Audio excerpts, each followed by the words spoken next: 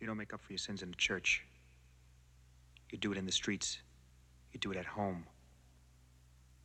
The rest is bullshit, and you know it.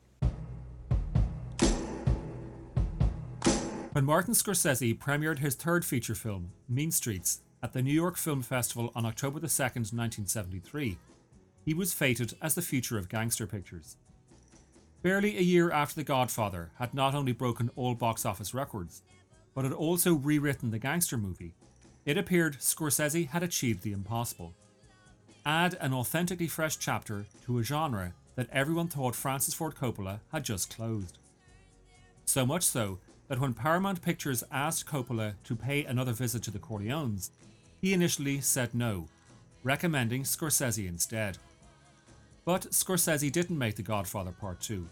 His next film wasn't even a gangster picture. Hi, everybody. Just go on and do whatever you're doing. I'm gonna sing.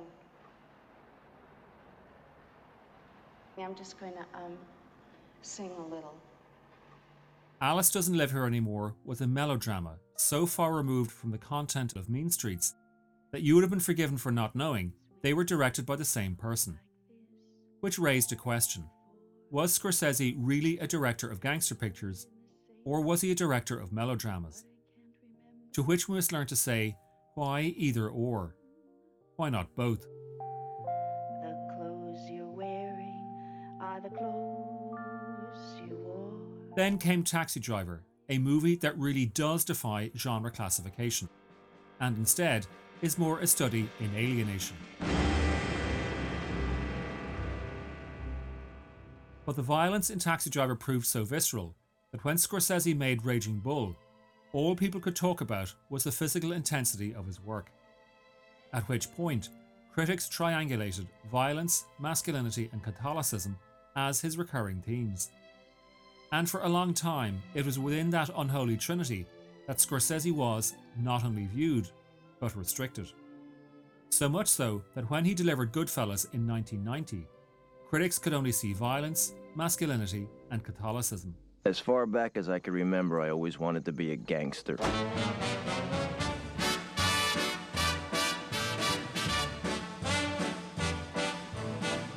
I know I'd go from rags to riches. For all his immeasurable talent, it appeared that Scorsese would forever be trapped by those three optics. And while we couldn't really know it at the time, with Goodfellas, Scorsese wasn't really making a gangster picture. To explain what he was really making, we need to establish some background. My clothes may still be torn and tattered. Scorsese's style of storytelling has long been so psychologically immersive that it is often hard to sift through all the detail to see the bigger picture. Think of how, in Goodfellas, he shows Paulie Cicero slicing the garlic so it liquidizes in the pan. Or the envelopes filled with cash given to Henry and Karen at their wedding. Or when the oversized gangsters get out of the car and Scorsese shows us the rear suspension springing back up. They are all close-up shots, static and quickly cut. But what about his extended tracking shots?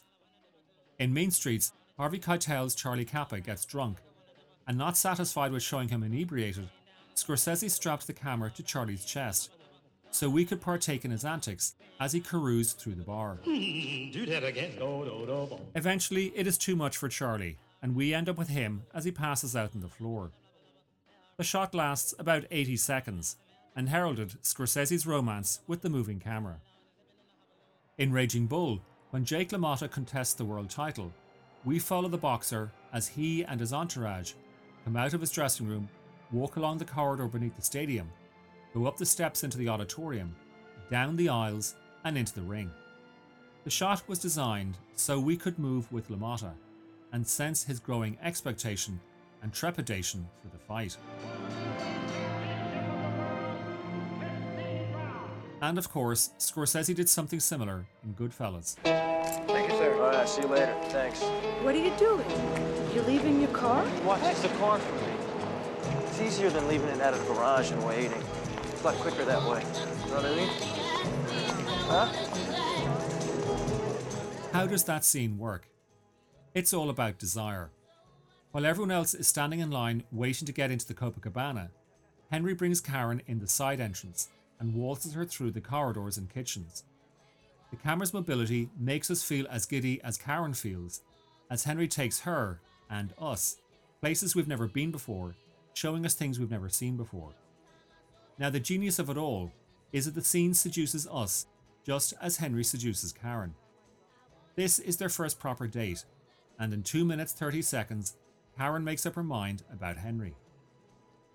And just as Henry intuits precisely what Karen desires, so too did Scorsese know what we the audience desired, before we knew it ourselves. Which brings me to what I meant about Goodfellas being a new start for Scorsese. Yes, upon its release, it was regarded as his second mafia picture, and when he made Casino in 1995, it was assumed that he had capped a trilogy. But no, not really. Goodfellas has since become part of a new series in which Scorsese examined materialism. Again, some background. In Mean Streets, you have Charlie Kappa, who is little more than a local hood living on the lowest echelons. Goodfellas' Henry Hill is a mid-ranking mafioso who lives out in the suburbs. Casino's Ace Rothstein is top of the heap. Not only is Scorsese showing us life further and further up the criminal ladder, he is also showing us a wider and wider view of the criminal world and how it imperceptibly affects those who assume they are beyond the reach of the mob. Charlie Kappa never gets beyond Little Italy, Henry Hill his closed community.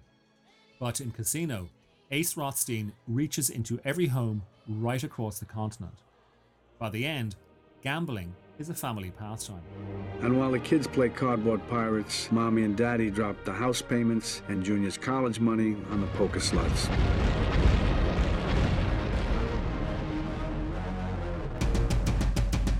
And then you have Jordan Belfort, the Wolf of Wall Street, a criminal of truly gargantuan appetites. I also gamble like a degenerate. I drink like a fish. I fuck hookers maybe 5-6 times a week. I have 3 different federal agencies looking to indict me. Oh yeah, and I love drugs. Belfort offers us the temptations the likes of which most of us have never even imagined. And in presenting them to us, Scorsese shows that material gain has not only become central to the American dream. By showing Belfort travelling abroad to hide his money, Scorsese shows us that greed knows no borders and is therefore endemic to human nature. Now let's look at how Goodfellas ends. Mr. Hill, this morning you told the members of this jury about your background. It was easy for all of us to disappear. My house was in my mother-in-law's name. My cars were registered to my wife. My social security cards and driver's licenses were phonies. I never voted. I never paid taxes. My birth certificate and my arrest sheet. That's all you'd ever have to know I was alive. See him here in the courtroom today? Yes. Could you please point him out for the members of the jury? Henry Hill is apprehended, charged and brought to trial. Scorsese shows him in the witness box, turning state's evidence. Then, Hill turns to the camera. Didn't matter. Didn't mean anything. When I was broke, I would go out and rob some more. We ran everything. We paid off cops, we paid off lawyers, we paid off judges. Everybody had their hands out. Everything was for the taking. And now it's all over. We then realise that the whole movie has not been a narration, but a testimony. And that makes us Hill's jury.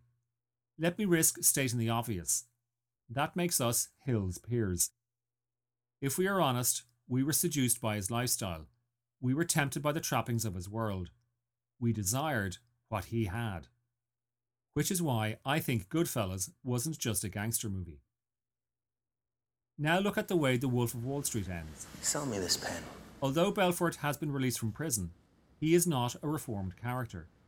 Rather, he is passing on to rapt audiences the deceptions of his practice. It's a amazing pen. For professionals. Delivering a seminar to money-hungry listeners, they cling to his every word. Sell me this pen. And as Belfort asks them to sell him the pen, Scorsese shows us those listeners. It's a nice pen. You can use the pen to write down thoughts from your life so you can remember. It is then that we realise what we're looking at. Sell me this pen. A mirror.